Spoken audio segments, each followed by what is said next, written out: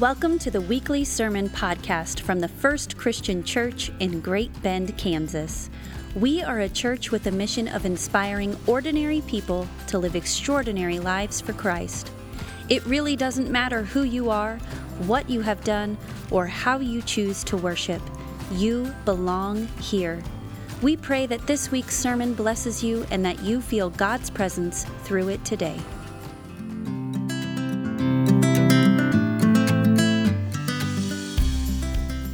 So today, and to kick off the new year in a way that I hope will help all of us to have our best year yet, we are starting a brand new sermon series that I'm very, very excited about called Facing the Wilderness. And what we're going to be doing in this simple sermon series is using some of the biblical accounts of the wilderness to learn how to embrace, not run from, the difficult moments in life for the gifts that they actually have to offer us.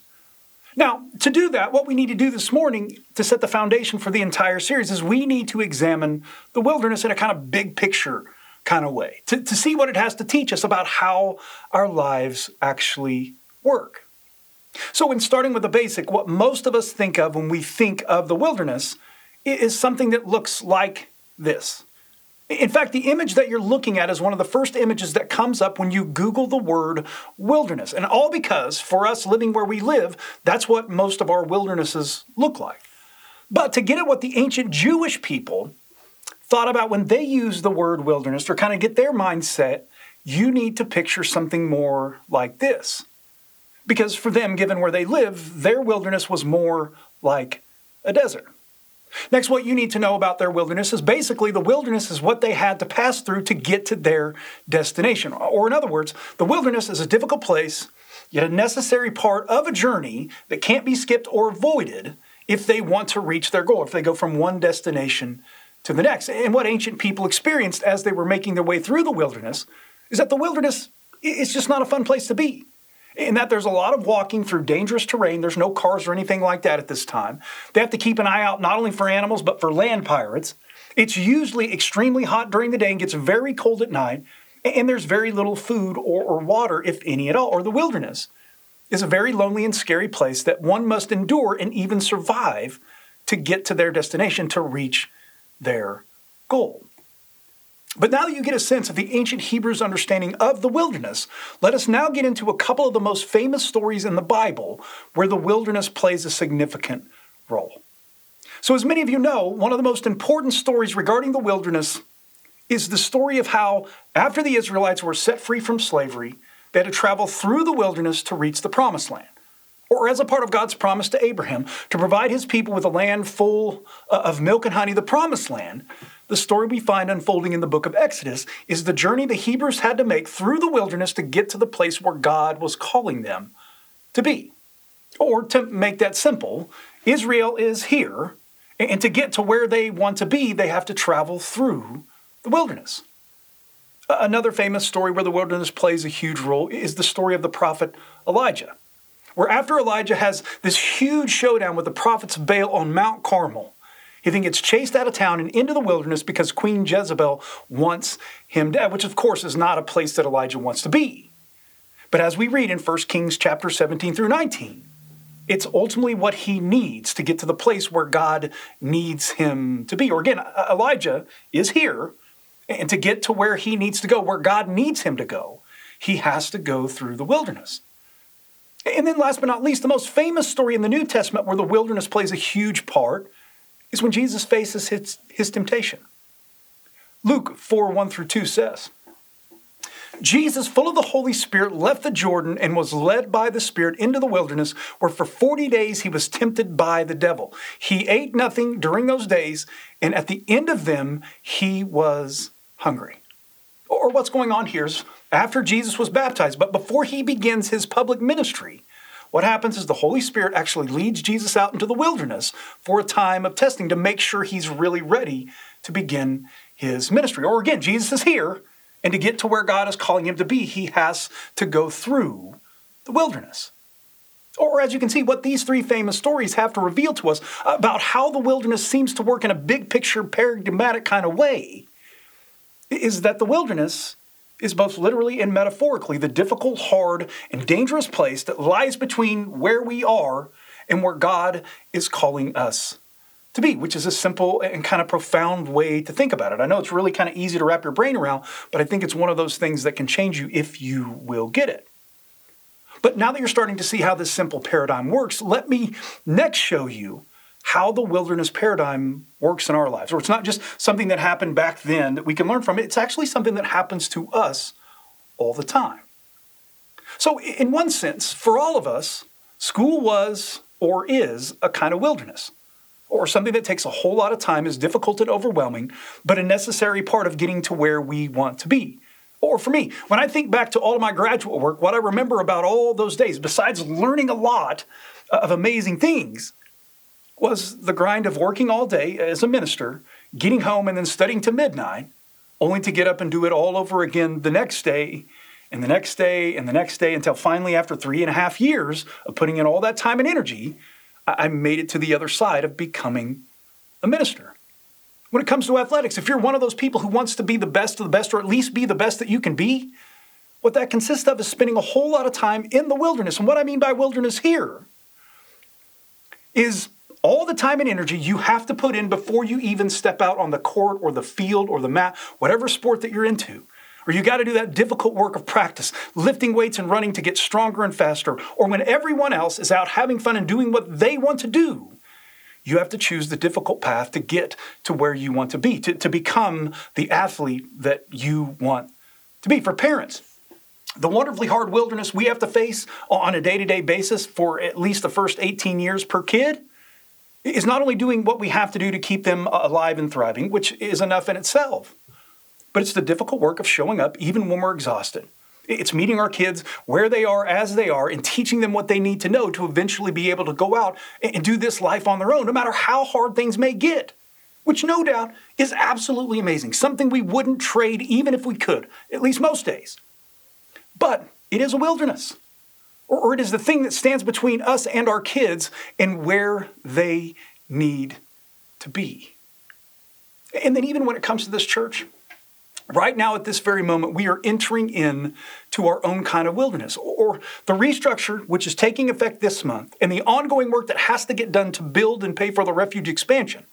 As a congregation, we are entering into a difficult moment in the life of this church where things are going to get messy and hard. And let's be honest, nobody likes things to be messy and hard. We want it to be easy. But nonetheless, it's what has to be done, or the wilderness that we have to face if we want to go from where we are to where it is that God is calling us to be. Or what I hope you're starting to see in a big picture kind of way is how the wilderness really is nothing more than the dark, hard, and dangerous place that stands between where we are and where we need to be in so many different areas of our lives. Or again, we are here, and to get to where we want to be, we're probably going to have to face and endure the wilderness, because that seems to be the way life works. It's just how things play out. But now that you're starting to get your brains wrapped around all of that, let me now show you why facing the wilderness, even though it's hard, is actually a necessary and natural part of life, or how the wilderness is not something we should spend our lives avoiding so we can stay comfortable, even though that's what we want to do, and even though that's what a lot of people do. No, the wilderness is the difficulty we have to learn to embrace, because that's how we get to where we need to get. That's how we become all that God has created us to become. So for me, the simplest way to get at why facing the wilderness is what's usually best for us. What you got to do is you got to take into account what will happen if you choose to avoid the difficult moments in life, or if you choose to avoid the wilderness that is right in front of you. And to put that into perspective, just think about what would have happened to the Israelites if they didn't face the difficulty of the wilderness to get to the promised land. Yeah, they probably would have remained in slavery for who knows how long. Then for the prophet Elijah, what we find as he is facing his wilderness is that if he didn't actually do that, truth is he'd probably end up dead. I mean, that's what he was praying for out there in the wilderness. He wanted God to take his life. And then even for Jesus, just imagine if as the Spirit was trying to lead him out into the wilderness, he just said no and walked away because it was going to be too hard. He didn't want to deal with that. But without Jesus standing up and facing the wilderness, Jesus never goes on to start his ministry. And if Jesus never goes on to start his ministry, there's no gospel, no healing, no salvation. And who knows what ends up happening to the world. Then to make this personal, what if at some point during your high school education, you just decided instead of facing the wilderness of going to school every single day, you just chose to stop going, stay at home, play video games? Well, as you know, people who choose this path usually end up getting stuck in that place in life. Or parents, what if you just woke up one day and just quit on your kids because the wilderness of parenting has become too much? And I know we've all been there. Well, you know what happens to most kids whose parents don't care? They give them no guidance and direction. Yeah, not only do they end up in dangerous places, but oftentimes they end up doing things that hurt or hold other people back. And then what if this church, like most churches, first of all decided to never enter the wilderness of trying something new by starting the Refuge about 7 years ago? Well, given what we see going on in a whole lot of churches who choose comfort and stability over the risk of the wilderness, my bet is, just like with other churches, we would be struggling in a big way. And even more than that, given that as a church right now, what if we chose not to expand? Or what if we chose not to do the difficult work of raising the money to build a new worship space? Well, of course, at this point, we can't know for sure because only time is going to tell. But my guess is in the next couple of years, as we look back on this season of wilderness wandering, that we're going to be really thankful we chose to face the wilderness to get to where God is calling us to be rather than run and hide or avoid. And in turn, what I think all of that puts into perspective is if and when we ever do choose to avoid the wilderness in any part of our life, big things, small things, the consequence of that is we end up getting stuck right where we are, which in turn keeps us living into the life that we really want to live, which then helps us to see that the wilderness is not something we can avoid if we want to get from where we are to where we need to be. But instead, again, it's just a fact of life. It's just the way the world works. So we've got to learn to face and embrace it to get to the other side. Okay, so now that you're starting to understand the wilderness paradigm, to close things out today, make this a little more personal, what I want all of you to do is take a moment in your mind's eye, begin to look around at your crazy, chaotic life. And while you're doing that, I just want you to look around and see if there's any wildernesses that you are avoiding at this moment. And to give you some help with this, how many of you might just have a difficult conversation you have been avoiding, either at work or at home, that has caused you to get stuck? How many of you might just have a project that if you would just lean in and face it, it would set you free? How many of you at this very moment have this dream that God has put inside your heart to do something big with your life, yet because of how difficult the wilderness is, you just keep putting it off? How many of you might be living in a marriage that has gone stale and things are not good? And what about your relationship with your kids? Any of you out there, because you're so busy keeping up with trying to provide for your family, that you've lost touch with these little creatures that should be most important in your lives? Well, whatever the wilderness is that you have chosen to avoid because it's just too hard. And let's be honest, we've all got something. We've all got something that we're avoiding. I am here to help you see that if you really do want to get from where you are to where it is that God is calling you to be, where you need to be, it's time to stop making excuses or running and learn to embrace and face it for what it is. It's an opportunity.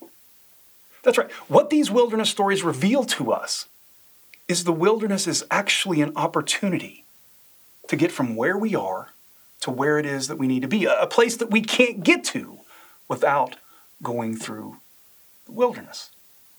And then once you kind of take that first step of regarding the wilderness that you need to face is what I need you guys to do is I want to invite you back for the next 3 weeks.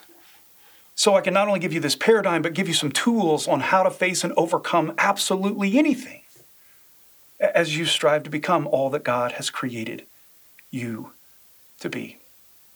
Or for me, this really is one of those paradigms that if you'll live it and you'll learn it and live it every single day, it is something that can set you free. It is something that can help you get your priorities straight. It's something that will help you become all God created you to be. Let us pray.